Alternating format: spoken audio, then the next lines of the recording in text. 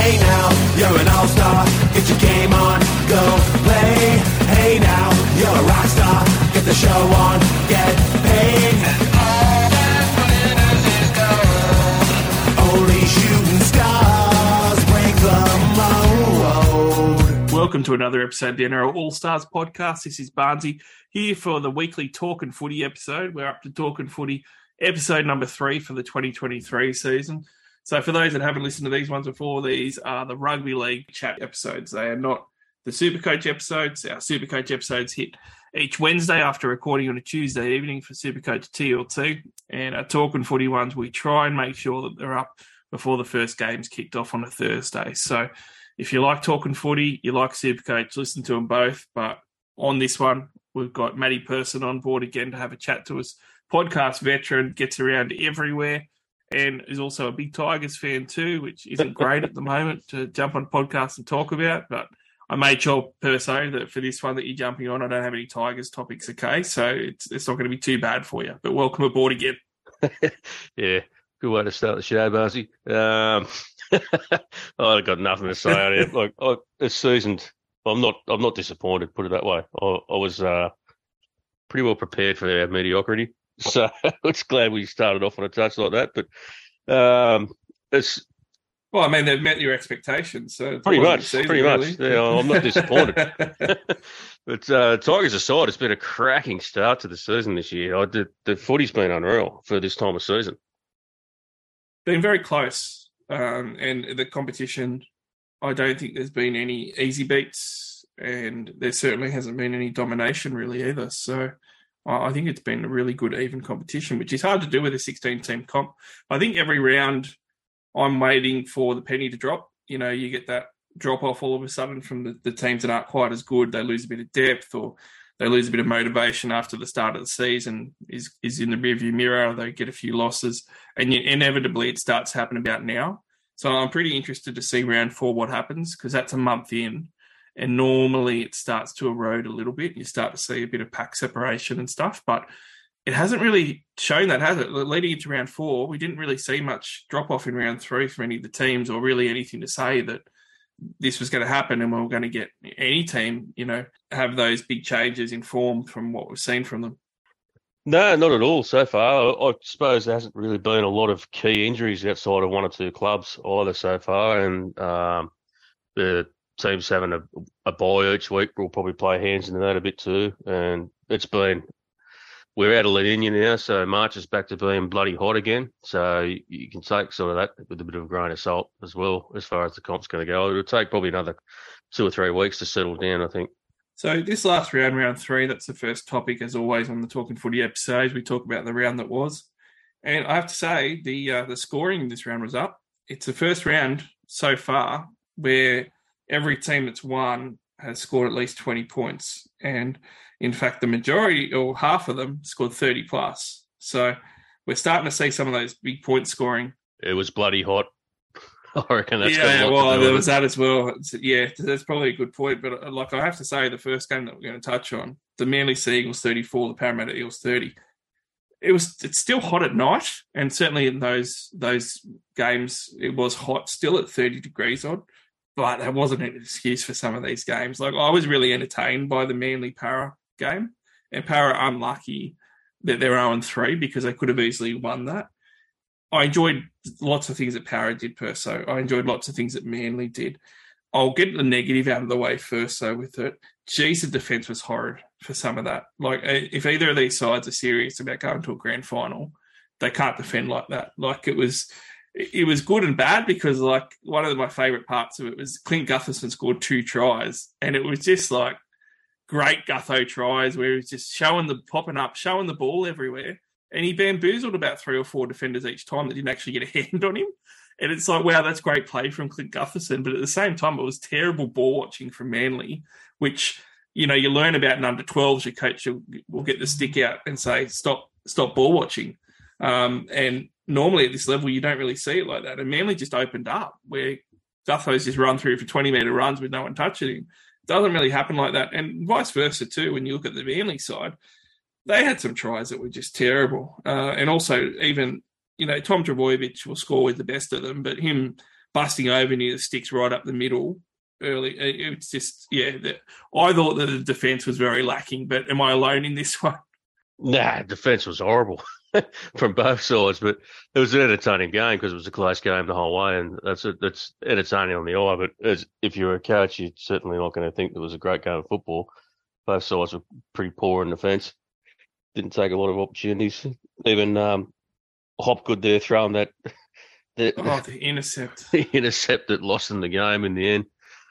It was just one of those games with that sort of stuff. But it was entertaining to the eye. But defence was just How about the Josh Hodgson run? We didn't even mention that one. He looked like he was bloody Usain Bolt. He went through a hole and he's pretty slow.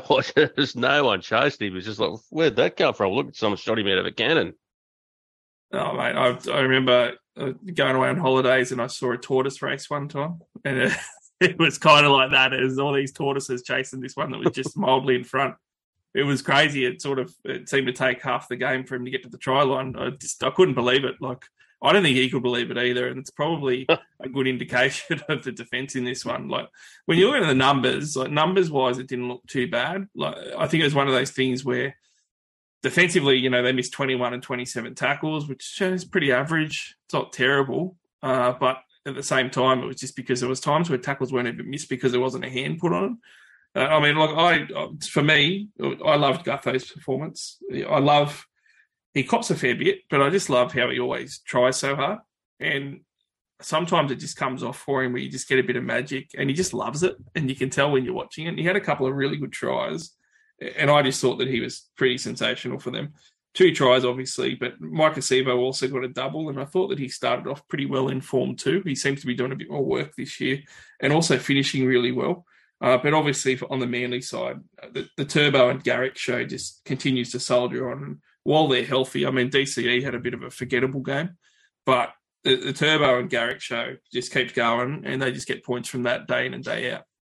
Yeah, DCE had a bit of a quiet one. We sort of didn't really need to. Schuster had 3 try assists in that game too, so it's just one of those sort of things. But Turbo doesn't even look like he's really hit top gear by any stretch at the moment. And whenever he's going well, he's always got Garrick on the outside. So Manly look pretty good so far. It'll be a bit more of a test this week, I suppose, against Souths away. But they've started the season pretty well. That could be an entertaining game too. If Souths aren't feeling too battered from that Roosters performance we're about to talk about, then they could go well against opening up Manly and putting some points on the board. And it could be another entertaining one that we've got on our hands there. But let's talk about that one. 20-18, the Roosters won. Probably the best thing to lead off this game with Perso is that I actually said on one of our Facebook groups on a game thread where we were chatting about the game, quick, let's get everybody that matters off the field. There's 10 to go. No one's been sent off yet. And then it just blows up, doesn't it? Manu ends up with a black eye. Someone throws a punch. There's a rabbit punch from someone and Cameron Murray gets in trouble and someone else gets sin bin. Of all people, Cheekham gets a sin bin. Cheekham gets a sin bin, that's right. And it was just like, oh no, we've still got 10 minutes left for his. There's still enough time for carnage in this one. So but it was good to get. Who are we going to pick? Oh, someone's got to go. Oh, Cheekham, you'll do. See you, mate. In a serious note, though, and I had this discussion on the night when I was chatting to someone I was watching the game with, it really brings me back to when I was playing, where the referees would send the person off that was third man in all the time. And it always stopped the melees from getting bad, and even when you could throw the fisticuffs when me and you played, it was always one-on-one.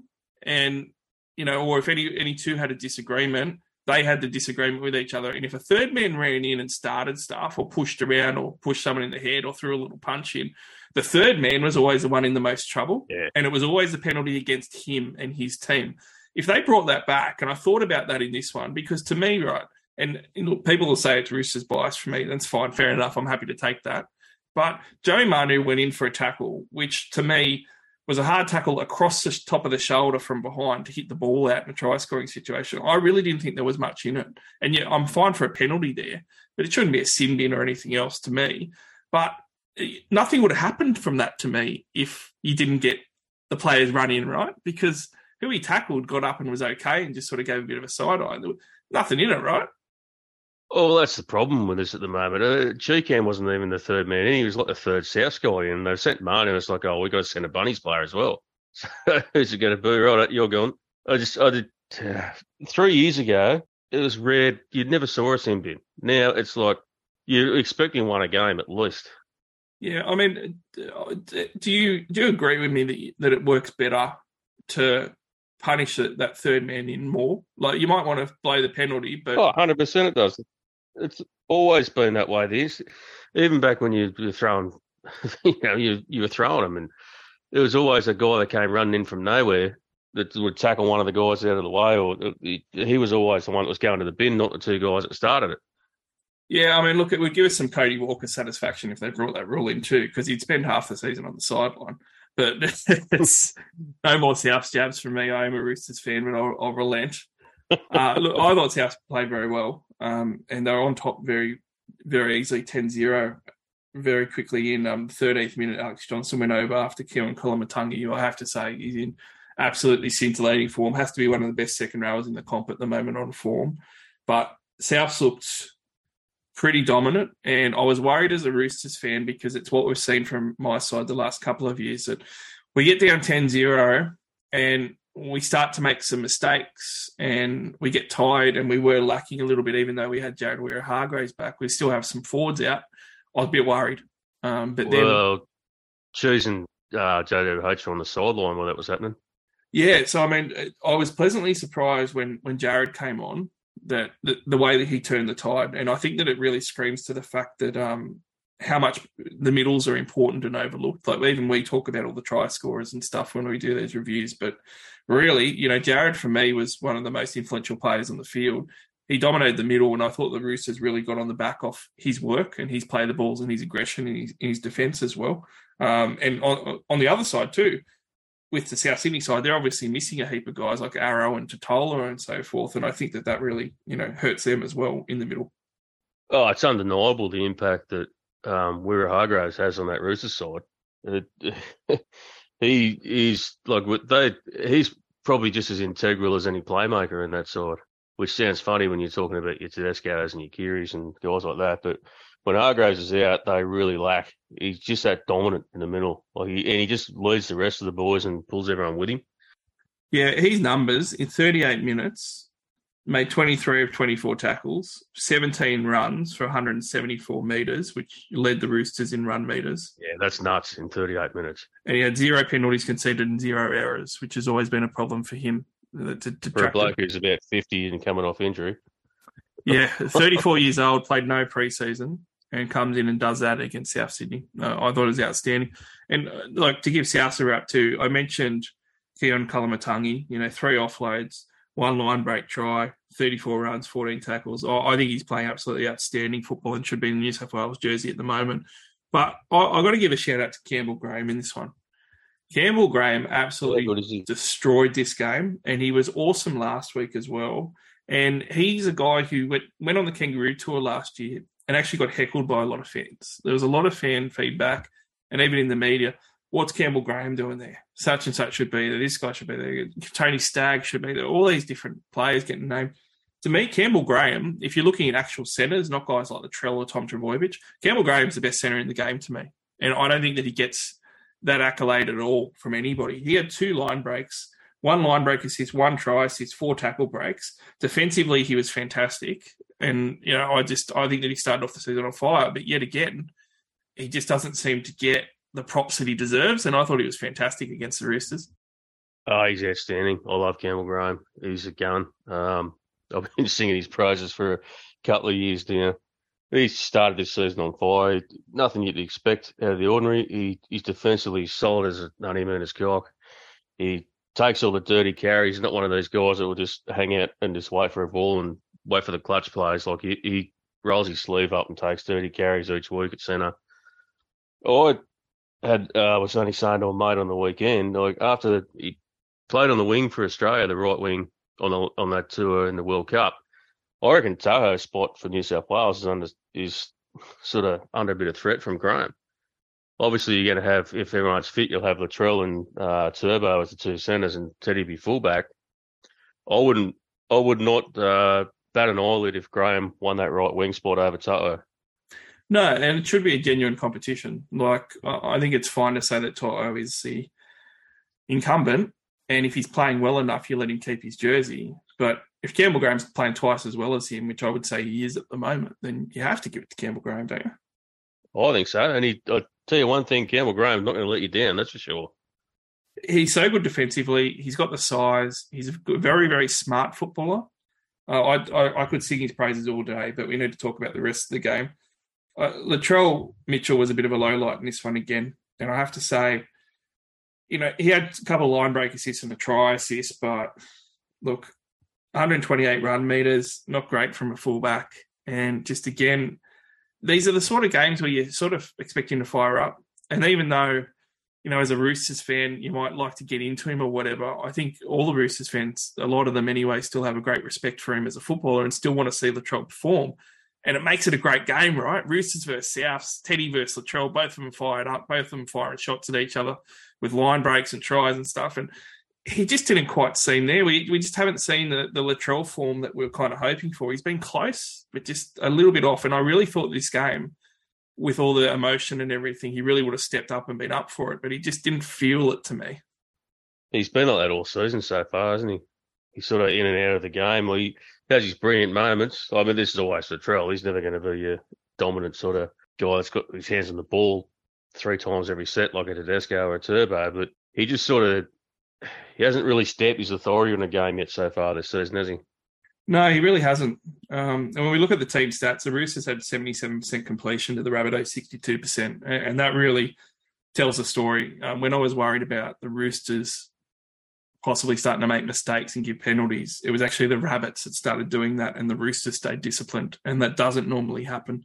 It's definitely talked about before this week's game where Robbo wanted the Roosters to take the emotion out of it and stuff because it hasn't gone well for them in the past. So I think largely they did that. And when you're looking at the errors as well, Souths had 15 errors to the Roosters 9. So really, it was a bit of a backwards from the last couple of games where Souths had gotten the better of the Roosters due to the Roosters making poor errors and poor completion rates. So I was really impressed by that as a Roosters fan. I would have actually rather they didn't have the bye this week because I think that they needed to get that follow-on footy to keep that up. I'm a bit worried coming out of a bye per so and after that good performance on how they're going to turn up in round 5.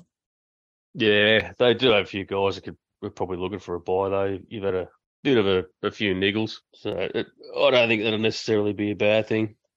Dolphins 36 to Newcastle 20. The Dolphins just keep on keeping on, don't they? It was Fins up, baby. Fins up. Entertaining game. You're up Newcastle way. I'm sure that people were pretty disappointed scoring 20 points and letting the Dolphins score 36. But, I mean, they are struggling a little bit, the Knights.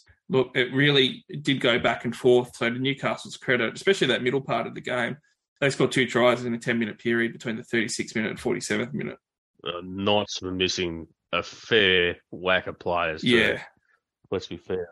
Ponga and Brayley and Saifidi, Frizzell. Well, that Phoenix crossed them at 9. Like, it's very, very tough. They had to get special dispensation from the NRL to put 2 players on the bench. Yeah, so, I mean, like... They're outside the top. I think they'd be pretty proud of that effort, really. But it's they hung in there for a fair whack. I mean, they played for the best part of against the Tigers the week before. The best part of the game with sort of 14 players available. Ponga went down the first 5 minutes, and that would have taken a lot out of them to hang on in that. So I don't know. It's I'm a bit worried about the Knights, but they do have some excuses at the moment. Yeah, they do. Unfortunately, they've got to get Ponga back and they've got to get some wins on the board. The Dolphins was a good opportunity. The Dolphins away from home, playing at Newcastle, I thought was a chance for the Knights. But I highlighted this game player-wise for me. I've always really liked Tessie New. I've always thought even in the lower grades, I really like the look of him. He hasn't really translated as well as what you'd hope at NRL level. Obviously, at fullback and at centre, there's been a lot of issues with his defence, but attacking-wise, he's still quite an outstanding young footballer. Have we found his place on a wing, Perso? He's just scored 3 tries against Newcastle with 2 line breaks and didn't miss a tackle either and didn't make an error. Maybe on the wing is his spot because I thought he finished exceptionally well against Newcastle on the weekend. Yeah, I think so, Barnesy. He's played pretty well all season so far, all 3 games on the wing. Fullback, yeah, he was horrible in defence at fullback. Always had ability in sack, but he was just horrible in defence. And Hunter Bennett this year, he's doing the job on the wing, that's for sure. I do think that sometimes as well with some of these young guys, we're kind of, I don't know, maybe like 15 years removed from this, but 15 years ago, you used to get all these young guys coming through on the wing. Like, do you remember Ben Craig coming through as a second rower, and he played on the wing? Cohen Hesp started on the wing. Luke Lewis. Luke Lewis, yeah. He's Luke Lewis won a premiership on the wing with the Panthers in 2003. Yeah, it was a very rugby league thing for coaches to get the forwards that weren't the big props and throw them on the wing, and also anyone in a back line, whether you're a half, whether you're a fullback, whether you're a centre, put them on the wing. And they kind of... Even Billy Slater debuted on the wing. There was all younger fullbacks coming through, always came in and debuted on the wing. Yeah, Roger Tuivasa-Sheck from exactly. Roosters. Yeah, it makes you wonder. They did go away from that, and it does make you wonder whether doing that sort of thing actually helps you as a player develop. Like with Tessie New, for instance, I could see him getting better with the game time on the wing and being successful for a couple of years on the wing and then transitioning back to fullback and being a totally different player. Like that could happen. And it is something that we used to see. I think it's even more important in the modern game now with how integral the fullbacks are with directing the side around. Well, they're probably pretty much just as important as a halfback in most sides. So you get a young fullback coming through, debuting, and he doesn't have all those sort of skills. Definitely coming in on the wing for a season or two and then moving to fullback. I think it's probably more prominent now than it should be. Yeah, it's a bit strange that they've actually moved away from that so much in coaching, but especially when I think now you have more younger players coming through than you did before. Like I'd hazard a guess at 15 years ago, the average debut age probably was sort of 22 or something, and now it's probably more like 19, 20. Bit surprising, but we'll move on to the other games.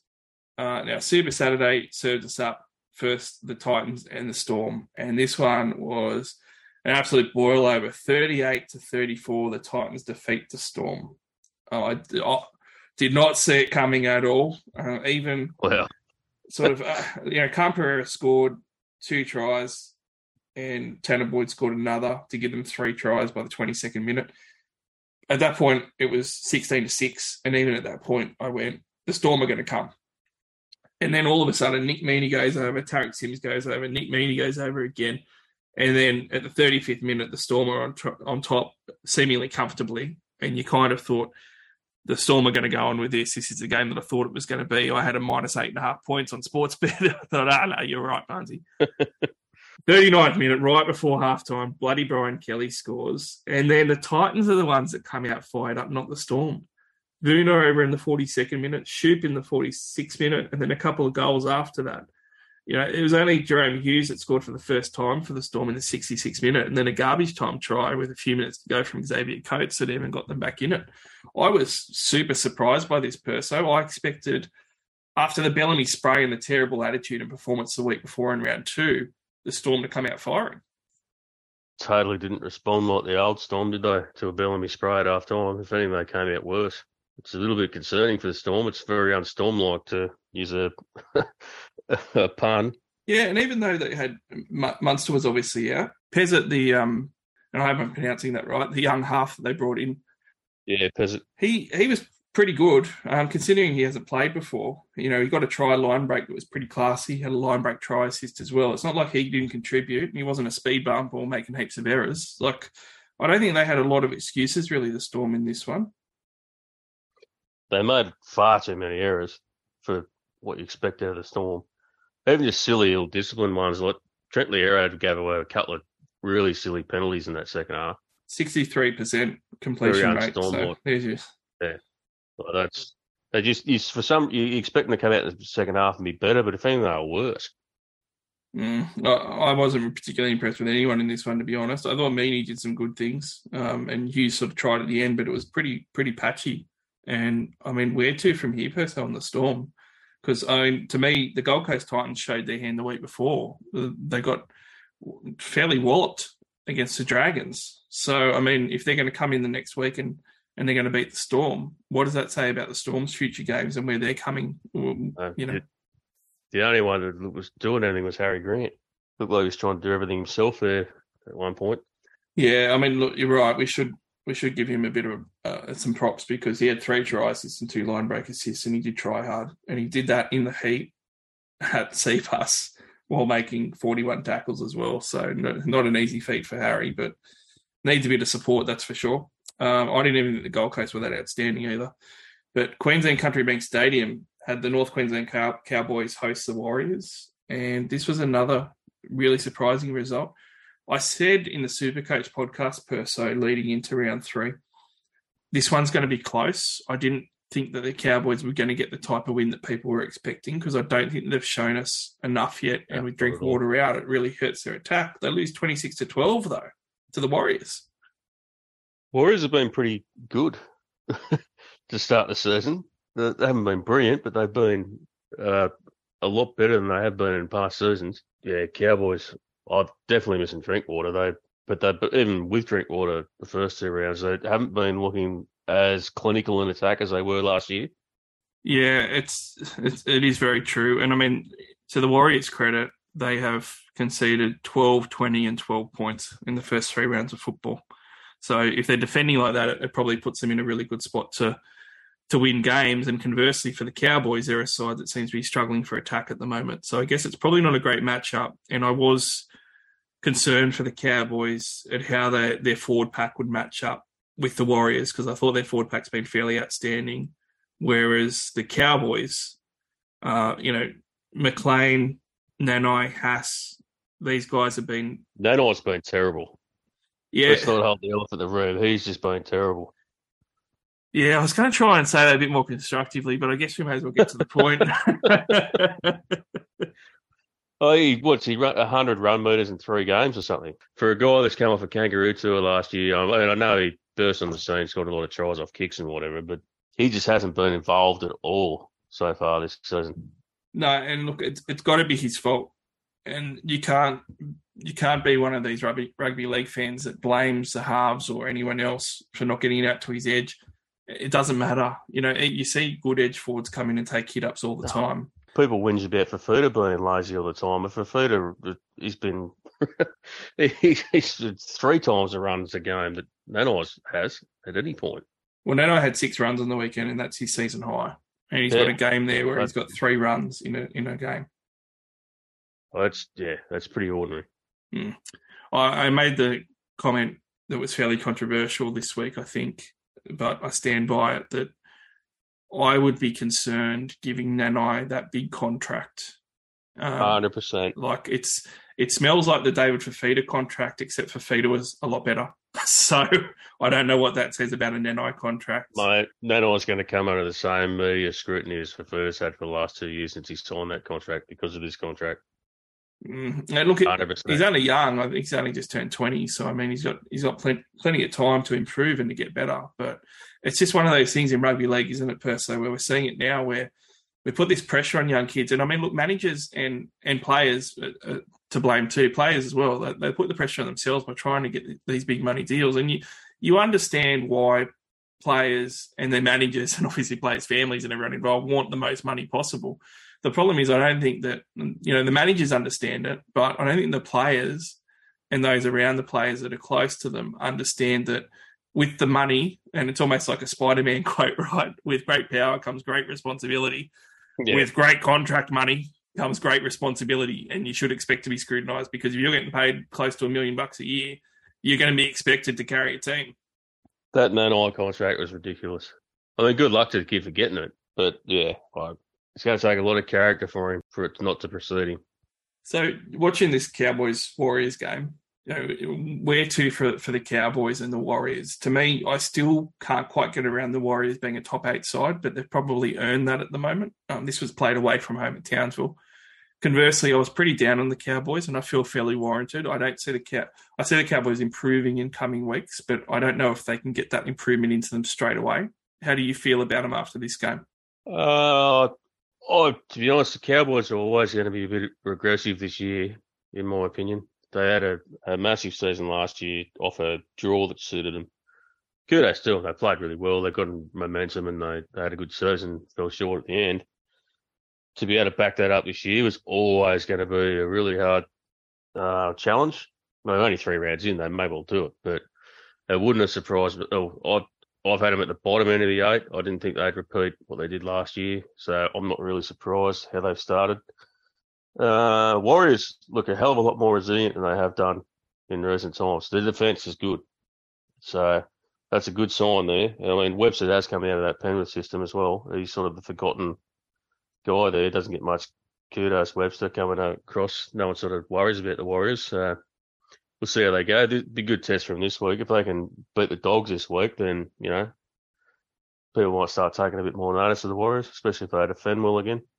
Yeah, and their key seems to be their defence. So it will be interesting against the Dogs, who are red hot, and we'll talk about them pretty soon. The next game was the Broncos and the Dragons. And I watched this one up at the pub, and I bet on the Dragons to win because I saw them at $4, and I went, wow, I think this might be close. And I was so annoyed that it got played out because... in my tipping comp, so I picked the Dragons for an upset. They just tend to play well against the Bronx up there, which they did for 70 minutes. Yeah, it was 16-6 at the half. And then... It was 18 all, 10 to go. 18 all with 10 to go. And then the Dragons lose 40-18. Absolutely ridiculous. The Broncos ran tries in the 71st, 73rd, 76th, and 78th minute. I was thinking about it on the weekend, Perso, sitting there wallowing in my beer with my broken bet slips. And I could not come up with another example of a game where a team has scored 4 tries between like the 71st and 78th minute in that fashion. Not when it hasn't been an arm sling, and the other side's doing it as well. That was just ridiculous. Payne Haas came on and just went berserk. Yeah, pretty deflating for the Dragons as well because, they're... Oh, you watched Hook even in the press conference afterwards, like he was talking his boys up. They played well the whole lot. They did everything right, and then that last 10 minutes got away from them. So, yeah. Yeah, and when you look at the numbers too, 81% completion for the Dragons, 83% completion for the Broncos. It was a high-quality game.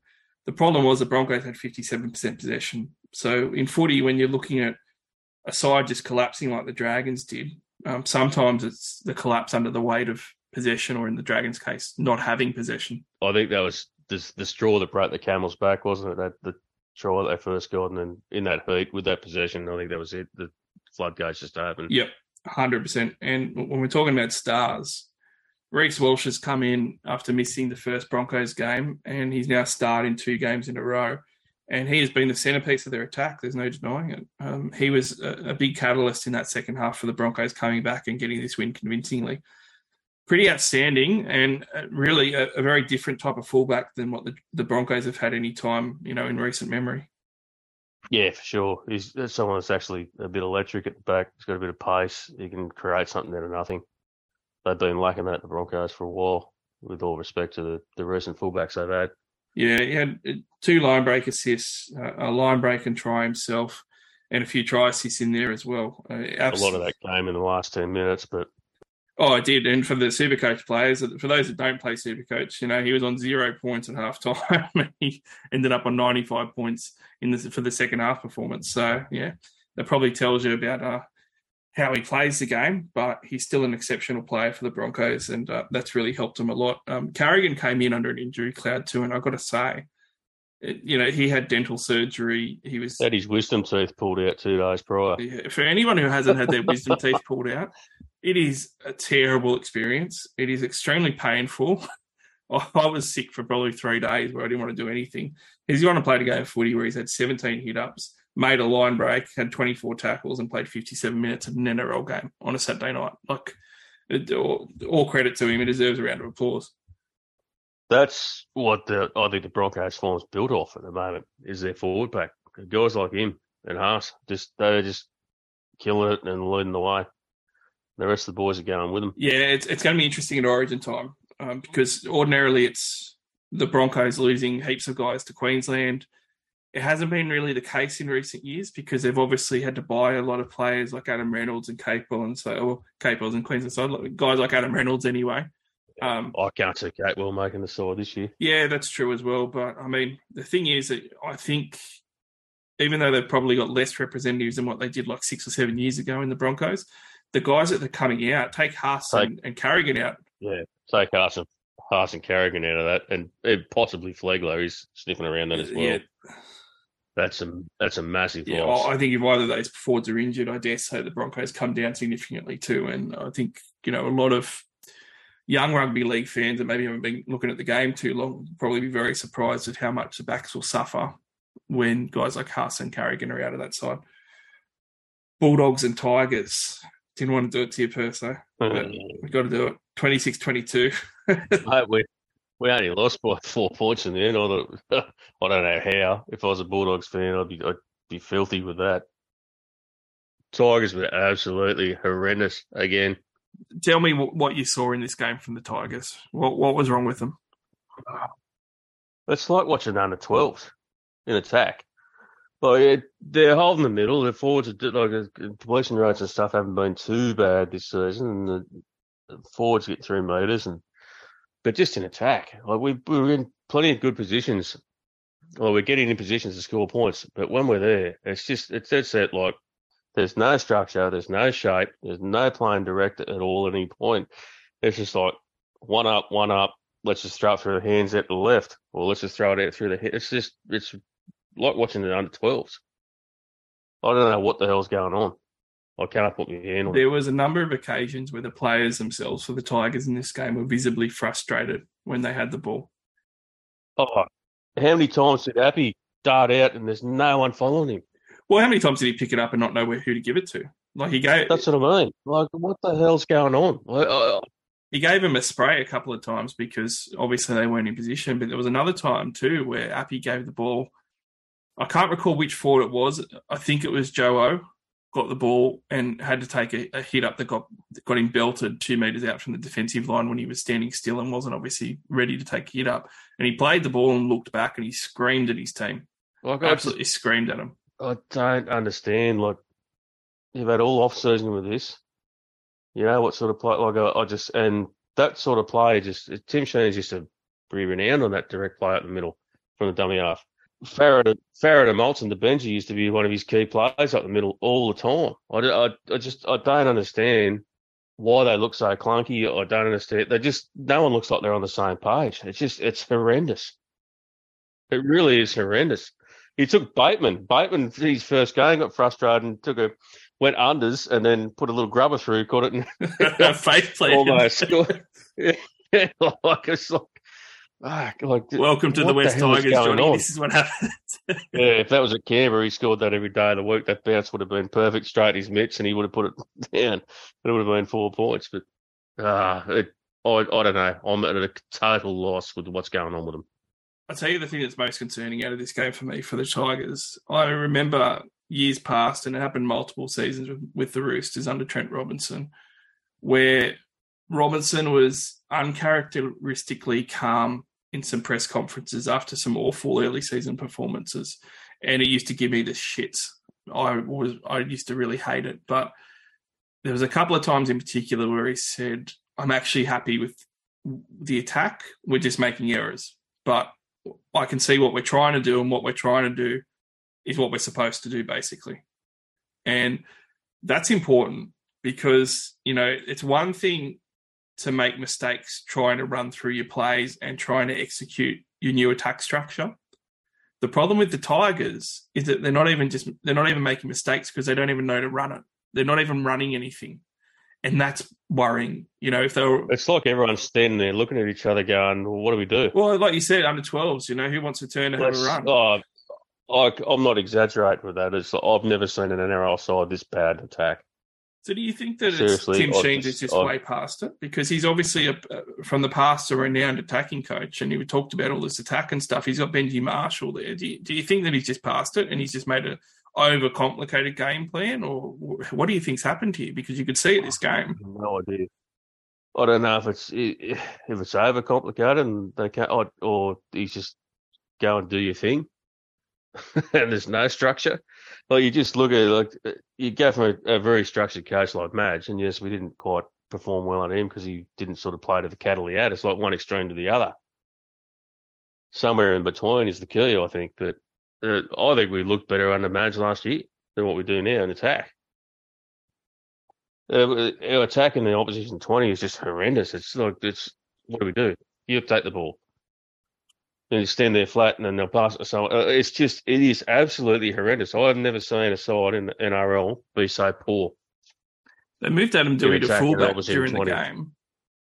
Yeah, so I don't know. That'll happen again this week. Laurie's on the bench. So there'll be some kind of, like, you're either going to drop Brooks and blame him or, like, I don't know, they give Noffo the hook and Wakeham comes on, creates a bit in the end of a game, which was fucking 35-degree heat, and now he's carting this week, and, like, they've had a different spine every week. It's just like, I don't know what the hell's going on. I can't put my finger on it, but back-to-back spoons. Well, on the Bulldogs side, they have turned things around quite significantly since round one. I thought that I thought their backs were very, very good. I thought it was the best backs performance that I've seen from them. Adoko hadn't scored a try yet, and him and Alamodi really combined fantastically on that side.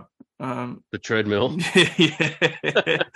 Quick, he reminded me of, remember playing like A-grade park footy, and you'd be on the beers the night before, and you're a front rower, and you make this break, and you storm through, and they're like, you're running 10 metres, you're like, I'm going to score a try, and then you go, there's 50 metres left, and you're just looking around, just waiting. Where's somebody? It was like that, wasn't it? Oh, it was great. I loved it. But he did do a good job too, especially the second one there where he just waited and drew the fullback and gave it to the Fox, and the Fox ran away. It was well played by the young bloke. It didn't even look like he needed to on one of them. Like, he gave a couple, but one of them, it didn't even look like he needed to. It looked like there was no one near him, but he just wasn't going to have the puff to even keep jogging along. But I thought that Matt Burton was very good as well. He started off... That was his first game this year. Yeah, he ran the ball a lot more, and he got caught a couple of times, but he had a really good solo try as well. And I thought they looked best with him doing that, so that was a big plus. I think in Burton's defence so far this year, the Dogs have gone right a bit more in attack. Whether that's got more to do, which I think it does, to the opposition that they were playing with the left edge defence, so they've gone that way. That gives them two options now. And then you go back to this week, and they've left Crisp on the left, and Burton killed it. So there's very good signs there for the Dogs. Yeah, and that's despite them being down some forwards still. And, TPJ won't be too far away from coming back, and that's really going to help them as well and give them a boost. And the other, in their forward stocks, the other one I thought was outstanding again was Preston just keeps on keeping on, but big Kickow. They invested a lot of money in Kickow. He hasn't really paid them off yet in any of these games until probably now. He scored a really good try assist where he went through and gave a really nice little pass to Perham for the first try. And he just had those little touches of class that I think they bought him for, and you got to see against the Tigers. Yeah, that's combination is always going to take a bit more time to gel, especially when he's been in that system at Penrith, so used to the way they play. But he's looking better every week. He's a real goer on that other edge. He can run a great line, and he's just one of those workhorse type of guys. So they've got a real gem there, I think. The Canberra Raiders 24, the Cronulla Sharks 20 was the last game. I said on the Supercoach podcast, I'm putting money on the Raiders for an upset, and I can't believe that they're outsiders. I thought they would have come in pretty desperate for a win. I picked them. GIO Stadium, pretty desperate for a win, playing a Sharks side that really misses Hines. And I think that might have given the Raiders the little push that they needed to get their season back on track. Yeah, they haven't been bad, have they, the Raiders? They just haven't been good, which is typical of Raiders' start to a season. When that game against the Dolphins was in a quagmire, they were never sort of out of it, but they never looked like winning it either. Then on the weekend, they had some good signs, sort of nearly fell over again at the end, but it's something to build off. They get a few troops back this week, Papali'i and that's back, so that might be the win that kicks them off a bit. They just look like a side that needs the cobwebs. They always start slow, the Raiders, whether that's a Ricky thing, pacing them towards the end, but yeah, they never set the world on fire early. Well, I mean, we've got to shout out to the big red horse. How good is it? The double. Double try for the big sauce. He loves it too, doesn't he? That was a massive highlight. That little... And a niggle with Royce. Well, I think the weak gutted dog comment came out in that little scuffle, so that's always entertaining. Yeah, well, Royce Hunt came from Canberra as well. They would have played a lot of Reggies and stuff together. It was a fair bit of niggle, I reckon, and then in that, I saw that media thing today. It was tongue in cheek from Royce Hunt. In Ricky's words, you call him Roy Gutted Dog. We'll wait till next time. But the horse. Do you think that he should have got sent to the bin? No, that's getting ridiculous, Barnesy. Yeah. Well, fair dinkum. That's entertainment, right? The NRL wants all these tries to entertain fans. That's part of the entertainment too. You've got to keep something in the game. You've got to keep something. Forwards in the can't have game. a go at each other. I mean, where are we going with this, really? Like, we're not talking about punching or anything. We're just talking about a bit of push and shove. It's like, it's fair dinkum. You can't do anything anymore. You got to have that's theatre. People want to see that. Yeah, they need to be really careful with that stuff because that. And again, I don't mean to be the old man yelling at the cloud, but back in the day, you used to have these forward battles that would brew off those altercations. You know, we got robbed of that. That's right. We got robbed of a Royce Hunt hit up off the next kickoff. You know, and Horsburgh going for him, and vice versa. We got robbed of it. There's no reason that still can't happen with a clean shot. But you can't if you get sent to the bin because you started off. Yeah, that's what I mean. You can't be sending players to the bin for that crap. Fair dinkum. It's just ridiculous. I've got another bone to pick with the Raiders here, though. They did get the wing, but something that has been talked about. Tom Starling has given them a lot of attack that they've desperately needed. This is a Raiders side that has yet to score the first try in any of their matches, right? They're still starting Wolford. They're still having Starling off the bench. And to me, Wolford doesn't offer a hell of a lot. Like, he's a solid footballer, fine, but to me, he's fringe NRL, you know. And the question keeps being asked, especially in Supercoach, but, you know, even in the real world, it still translates. What does Tom Starling have to do to be a starting nine? Now, I made the comment on social media with people questioning this, that certainly in the past, Tom Starling's passing hasn't been where it needs to be a high-quality starting NRL nine. He needs to improve on that. But at the same time, you know, if you're a club that's struggling to get points on the board and Wolford really offers not very much in attack and Starling is spearheading your attack, leading you in try assists and line break assists, surely just playing him 80 minutes, which he's fully capable of, is an option. But Ricky just never seems to want to do it. And he didn't do it this game again, and Starling again had a couple of try assists here. Yeah, I think it's still doesn't want him in that first 20 minutes, take this thing out of the game and then come on. It's a similar strategy that Cleary started using last year with Coruscant, wasn't it? Ricky's always done that with Starling. Obviously in Ricky's mind, to get the best out of Starling, he doesn't want him playing 80 minutes. Whether that's right or wrong, I don't know. I haven't seen too many 80-minute games out of Starling, but geez, you can find a gap and create some plays when he's on the field. Yeah, look, I think that sometimes, and look, I don't want to sound like that I'm saying that I can coach and Ricky Stewart can't. Obviously, Ricky Stewart's a better coach than me, so I must be missing something. But to me, I always feel like that there's times where we start to overthink the game too much. And, you know, because we have certain styles of interchanges that some teams do successfully, it sort of catches on as, oh, well, this is how you have to do it. This is how many minutes these guys have to play or the role that they have to play. And I think that we get caught up in that. I just think it's overthinking it. Like, this is a Raiders side that got 18-0 down very, very quickly at the very start of a game against the Cowboys and were fortunate to even get back in that game. Like, I don't think the Raiders are a good enough side to, you know, relinquish those point-scoring opportunities in the first 20 minutes that someone like Starling can give them still. So, to me, I don't agree with it, but we'll see how it goes. Let's move into some of the topics, Perso. Out of round 3, Dragons are moving on from Griffin.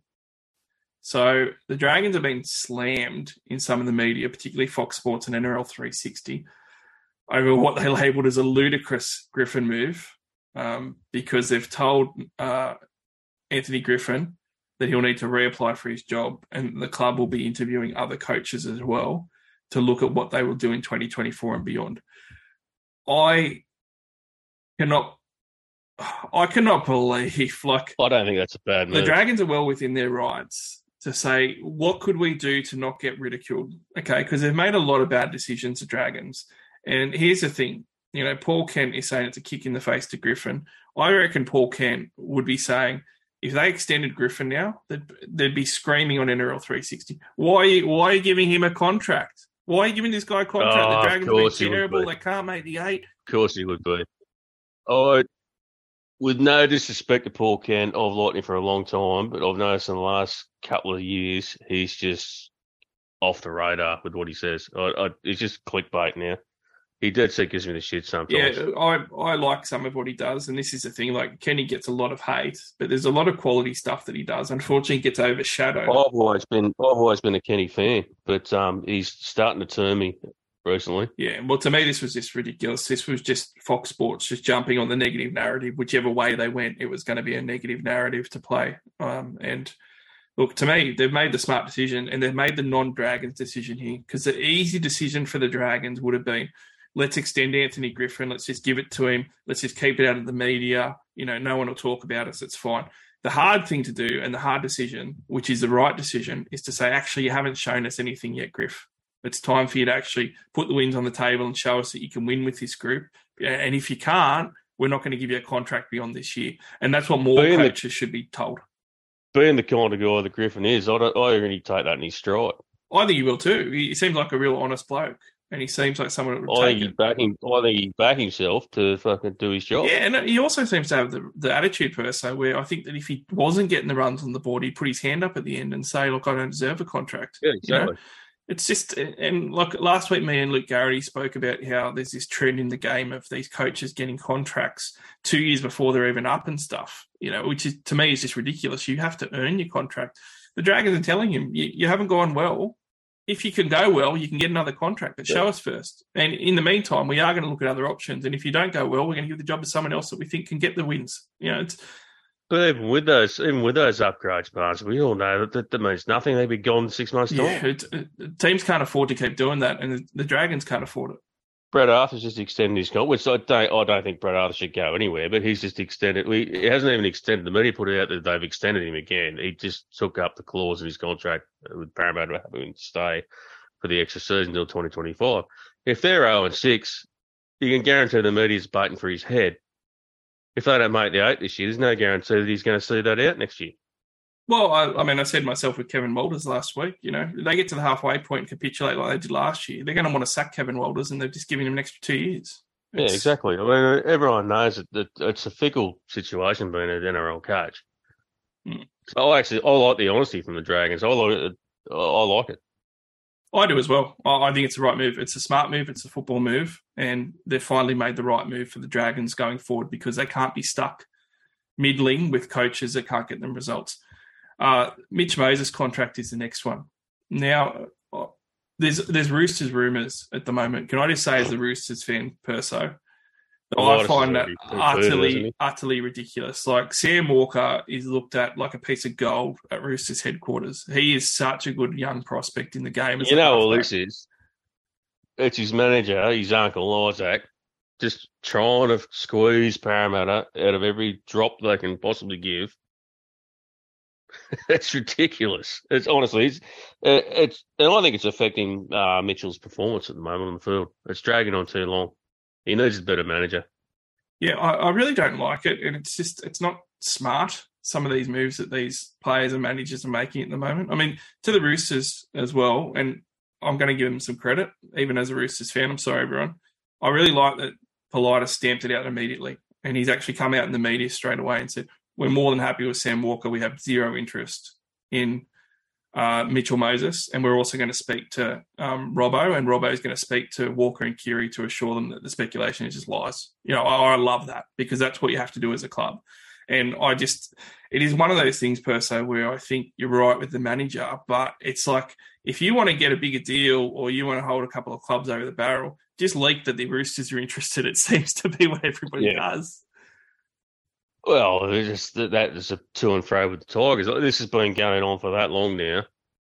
He all but signed with Parramatta 5 months ago, but for whatever reason, the deal hasn't been done.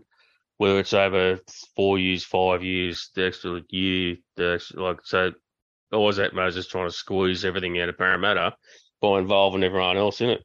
The Bulldogs were there at one stage, and then Phil Gill poo-pooed that and got rid of it. The Tigers are the only ones that have come out and said that they're still interested.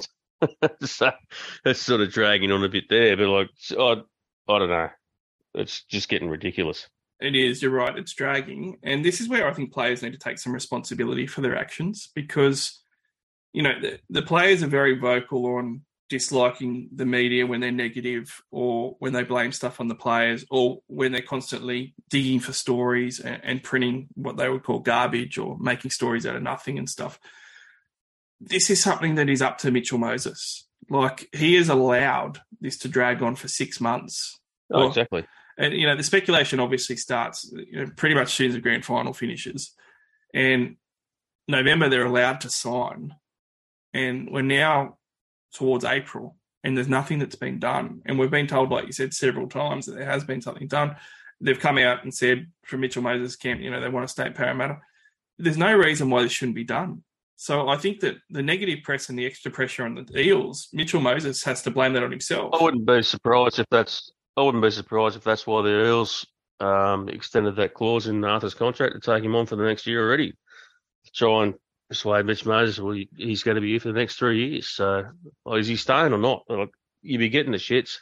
Really, it's just getting ridiculous. And if you're getting paid $1 million a year from a club and you're a halfback, you've got a leadership responsibility there, and part of that leadership is to not allow your contract circumstances to blow back on your club, right? Like, to me, that's part of your leadership, and this has been 5-6 months ongoing now. I think that at this point, Mitchell Moses does take a bit of accountability for part of the Eels' issues and certainly being in the media and stuff. And I don't understand. I don't understand per se. Why does it take this long? Why couldn't they just sort this out? It's not like they were lowballing him. It's not like you're talking like it's $1 million contract either way. I think the Tigers are offering 4 years and it was like 1.4, where Parramatta's offering 1.2 or something. So, like, I don't know. Some onus definitely has to go back on Moses. 100% it has to. And what are your options here? Like, if you're not going to sign with the Eels, you're going to sign with the Tigers. Nobody else is interested. Nobody else needs a half, and nobody else is paying 1.2 million plus. Not for that kind. No, they're not. So you don't have much of a decision to make, do you? Do you want to go back to the Tigers or do you want to stay at the Eels? That's not a 5 months decision. You need. Well, it could end up backfiring on him. Well, it could. They're 0-3. If they end up 0-6, what does that do to Moses' value? Oh, exactly. Yeah, it's bad, and sometimes the media is a little bit out there with some of the stories they dredge up and they decide to create, particularly about player contracts and signing at different spots and whatever. But in some instances as well, player managers and players themselves have got to take a bit of responsibility too. The NRL is looking at increasing their squad size. So at the moment, they're at a squad size of 30 per so, and they're increasing it to 38 potentially. It's being discussed at the moment. Seems like a very good call and seems like one that is, to be honest, probably a couple of years in the making that they should have been in before, really. 38 seemed high to me, though. Like, I sort of thought we'd go 33, 34 or something. But with all the HIA rules coming in now, where guys are going to be sitting down 11 days as a mandatory sentence on the sidelines, and also the increased injuries that we're getting and certain things, and also the suspensions are actually up a little bit as well. It kind of makes sense, doesn't it? But 38, to me, I've always wanted a National Reserve grade back. I think that's just the best way to develop the game, especially when they're talking about expansion and things like that. I think we need a National Reserve grade. A 38-man squad makes sense. All these players, they're playing, and he can't play till around 11, and he's not contracted, so unless you get special dispensation through injuries, that guy can't play. I think they need to increase it, especially with all the HIA stuff these days. Yeah, I think that's a fantastic point with the reserve grade stuff. This didn't used to be a problem because you had a full reserve grade side under your 20-man NRL squad sort of thing that you had on game day.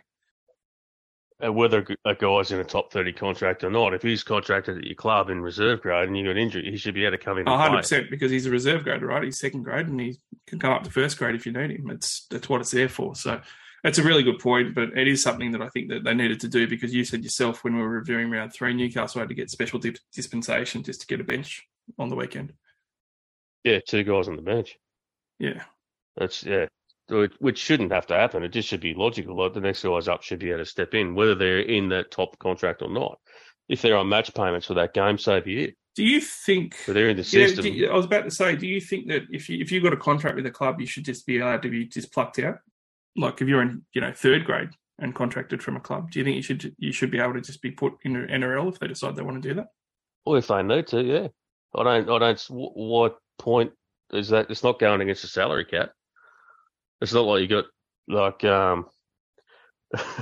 be different if you had Roger Tuivasa come back over, so the Knights, so to speak, and Roger Tuivasa comes over and he's on match payments with West Magpies. It does make you miss the days where you used to get guys plucked out of obscurity, doesn't it? Like, you used to get guys thrown out of reserve grade into an Origin game and stuff every now and then. Obviously, that sort of thing is no good. But like, if it's in the system, I don't see the problem with it. Yeah, I don't either. Why.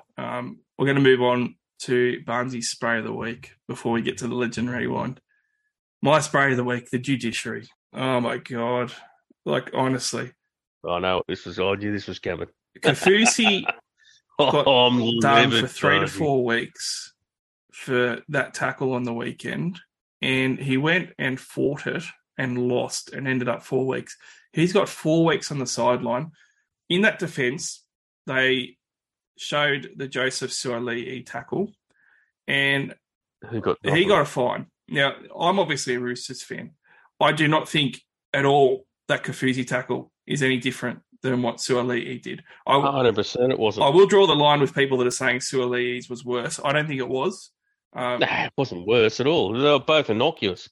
Both very innocuous tackles. And, I don't know how one gets 4 weeks and one gets a fine. Don't get me wrong, Perso. I do not think that Suaalii should be suspended at all. I just don't think that Kafusi should get anything. And this isn't the sort of thing where you get 1 week or 2 weeks. He's gone for a month, Perso. Oh, it's ridiculous. We've been. I don't know how many conversations we've had about this judiciary for over the last 10 years.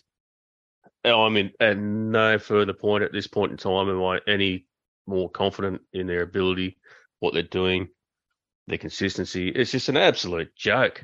And from an actual football perspective, and this was the thing, right? Back in the day, you didn't have ex-players in there. And now you've got ex-players, right? And the whole idea was when they put ex-players in there as part of a panel, they were meant to understand rugby league. They've played it. They're meant to understand the scenarios. And if you've ever played rugby league at any level, especially as a forward like Kafusi, and gone to hit somebody that's a playmaker that's running into the line and digging in, you know that you can't pull out or change something at that point. Like, I used to do it all the time, and it's not because I was trying to be malicious or dirty or take someone out. It was your job. If you ball watch, you get the Clint Gutherson tries on the weekend against Manly, and you get absolutely roasted for poor defence. If somebody's got the ball in their hands, you don't let them play around with it and decide what they want to do. You hit them.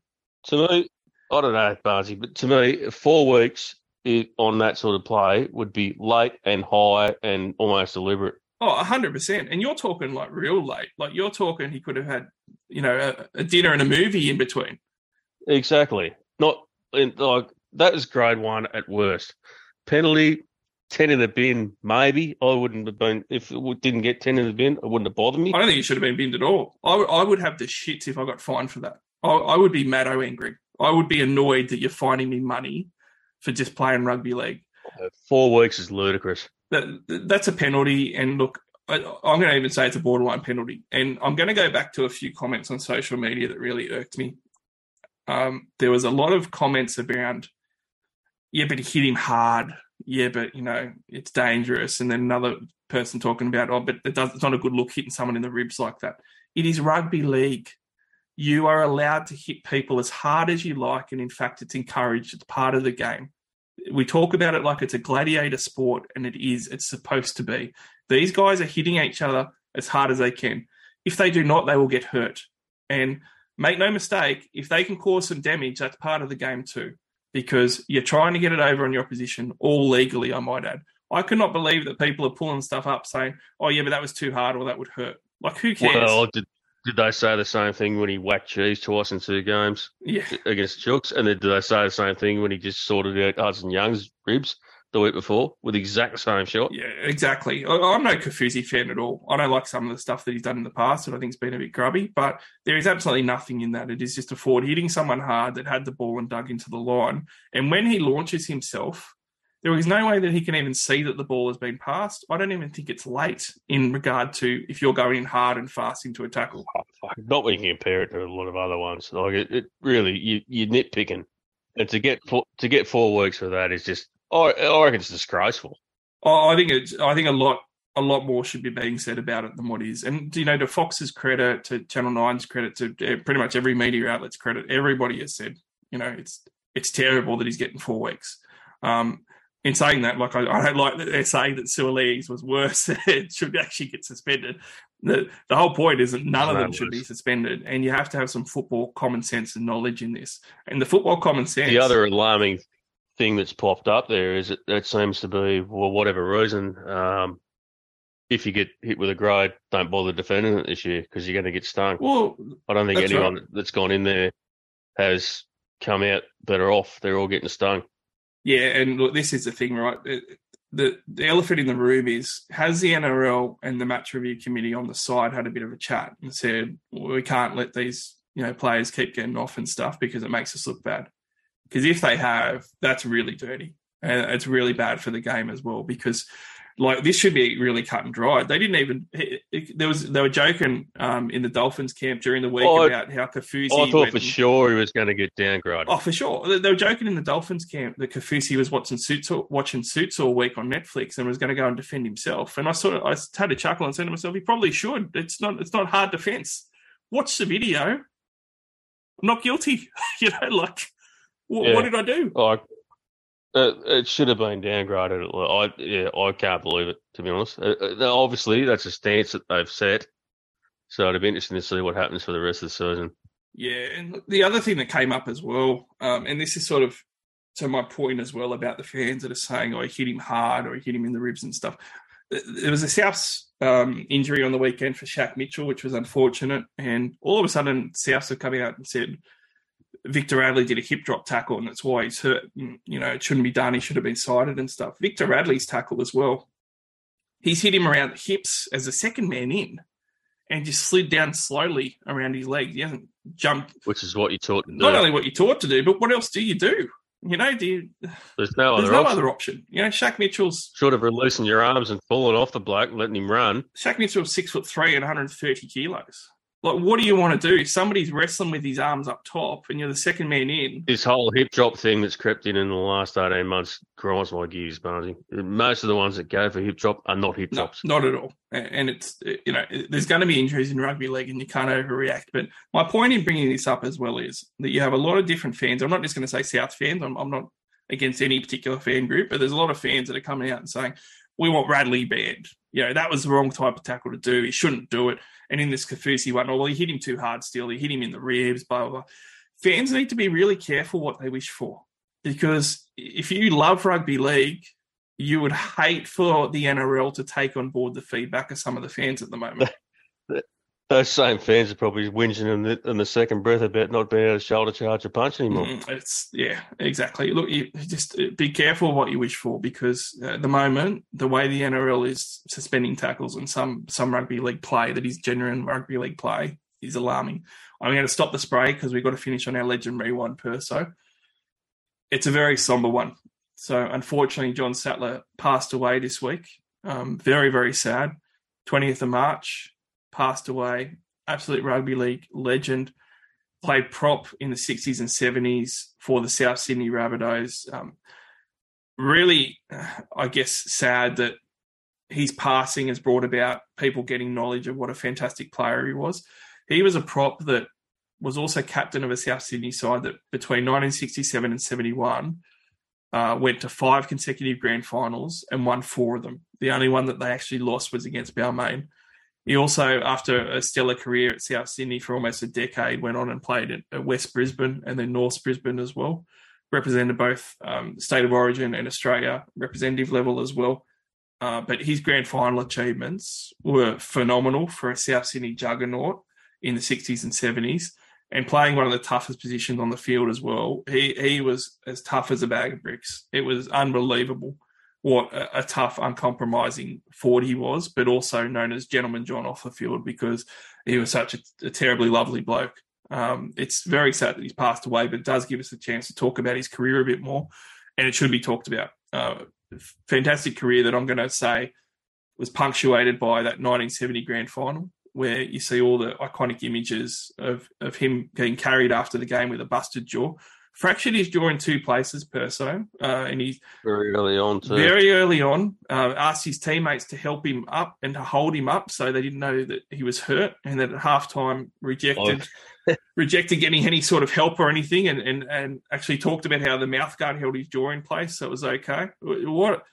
I've heard several interviews with Mike Cleary over the years on different podcasts and different things, and he said Sattler come up to me and said, "Mike, you got to hold me up. I'm going here."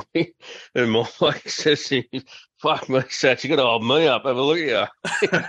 Jaw's hanging off his head. Then he played the whole game. That's where the legend's born. But he was a fantastic footballer by all accounts. Good, solid newbie boy too, actually. Curry Jr. Yeah, moved to Curry as a young lad from Queensland. And, played up there before he moved to Sydney to play for South Sydney. So 197 games for Souths and 12 tries. Wasn't much of a try scorer, but uncompromising and very aggressive, tough forward.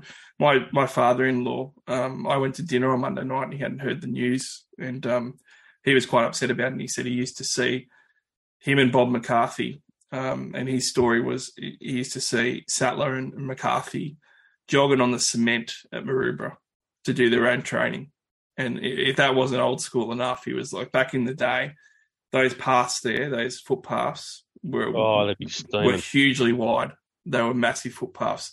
And he was like, there was not enough room on those huge footpaths for McCarthy and Sattler to jog because they were just such massive humans. And he just loved John Sattler and said he was just such a fantastic bloke off the field. But on the field, he was so feared and respected and such a great leader. So, I mean, I've watched a heap of replays, Perso, and I just those iconic images from the 1970 grand final I've always loved, and it's a sad day that he's passed away, but what a career. Yeah, there's a legend Sattler. And just off the field, always had time for anyone. Being able to pop up and see him, you'd have a chat and have a yarn. Just a great bloke. And it always stuck with Souths too, even post-footy. The one club bloke for the NRL, and always supported his South Sydney Rabbitohs afterwards, even though his son ended up playing for Penrith. Very sad, Perso, but, it's a good legendary one to do. Does wrap up the podcast pretty nicely. Thanks for jumping on board again. Love getting you on for the Talking Footy episodes, mate. So, I might get you on for a Supercoach episode one day again too. We've got to share you around a little bit between episodes. It's all good, Margie. Always good to have you on. Cheers, mate. Well, if anyone wants to download, subscribe, share, you can find us everywhere. SoundCloud, Amazon, iTunes, Spotify. You can also follow us on Twitter, NRL_SC_Allstars. The Talking Footy episode will be up on Thursdays. So next week we'll have another one to talk about. But if you love your Supercoach, make sure you tune in to the TLT Supercoach episode. We record next Tuesday. We'll drop on the Wednesday. Until then, though, we've got a great round of footy about to kick off. So enjoy this round of footy. We'll review it all next week and can't wait to chat to you all real soon about it. Hey now, you're an all-star. Get your game on, go play. Hey now, you're a rock star. Get the show on, get